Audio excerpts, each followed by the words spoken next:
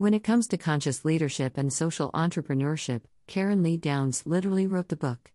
Not only did she co-found and build an $8.5 million alternative healthcare enterprise in Australia, she went on to support 5 successful international startups, and is now a leadership consultant designing development programs in global corporates such as Molton Brown, Intel, BP, Unilever and Virgin Atlantic among several others. She is also founder and managing director of FemmeQ, an international movement based out of Costa Rica committed to creating new paradigms of thinking and acting in core sectors of society using feminine intelligence.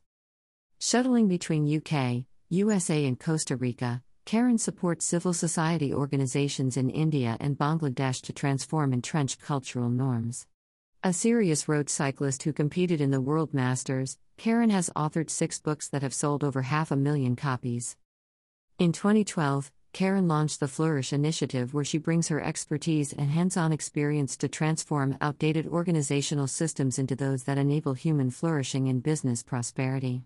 We asked her to share her top tips for organizations and leaders.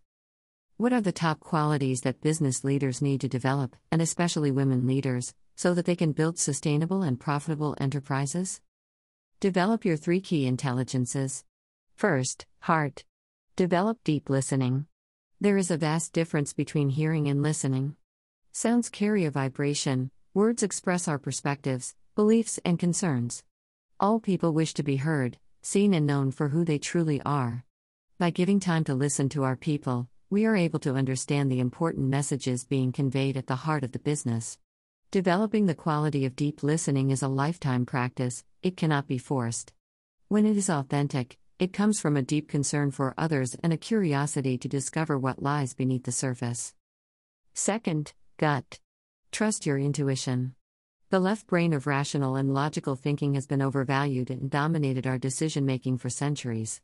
The feminine way is instinctual and intuitive. This requires giving ourselves contemplative quiet time. It is the ability to understand something without the need for conscious reasoning. Third, head. Understand systemic thinking and the principles of systemic change in order to address the root causes of entrenched social norms, which are often intractable and embedded in networks of cause and effect. We can see these patterns play out in any organization. Seeing the patterns and then taking intentional action to fundamentally alter people's perspectives, mindsets, and behaviors that cause the system to behave in a certain way. Please tell us about your work at the Hunger Project in India and Bangladesh. What inspired you to get involved and what have been your learnings? When I was first introduced to the Hunger Project, I had been working with women for almost 10 years, across 5 countries. We exported our products and training programs to different regions, and I saw that, in every country, at every level of society, women were carrying the brunt of the load in their homes, and often in their organizations, and not being recognized for their worth or contribution.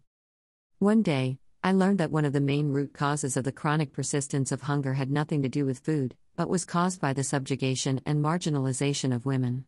The very next week I was on a plane to New York to be part of the solution to this problem. Going to the cause of the problem is the solution to transformation.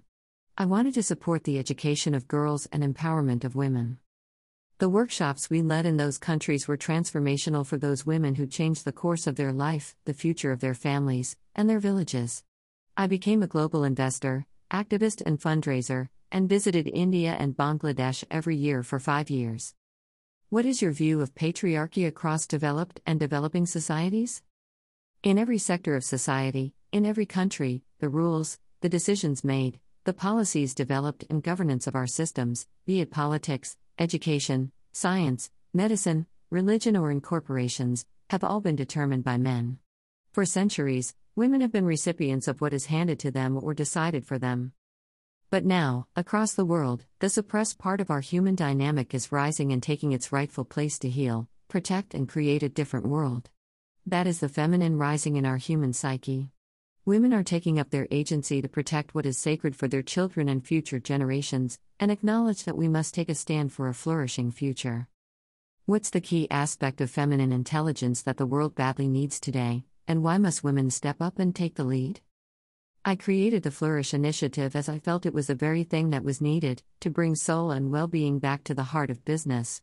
Flourishing doesn't happen just on its own, it takes care, nourishment, nurturing and building resilience to face the challenges and uncertainties of the prevailing circumstances. Just like we humans cannot fully develop without care, love, and attention, so too, for organizations and enterprises to prosper, the people inside the system must flourish. In 2018, my team and I facilitated 49 two-day programs for a major commercial airline in the UK over the course of 11 months. In each program, we had anything from 25 to 40 participants. It was a marathon, but so worthwhile for what we learned and the experience we gained. What we learned is that the feminine principle leads from respect for diversity and inclusion of all generations who are still actively engaged, as their wisdom and maturity give guidance and experience to the others. We must lead from profound respect for the other than me and must create environments that engender trust. The feminine encourages the ones that lag behind, the ones that lack self-worth, the ones that have lost their way, and so many have in these challenging times. Let's bring hope and possibility to the future and for the generations to come. After all, it is our superpower as women and our job. Hear Karen speak at the upcoming FemmeQ retreat titled Feminine Intelligence for a Regenerative Future in Costa Rica and online this July. Read more and sign up here. First published in the She's Made It June 2021 issue.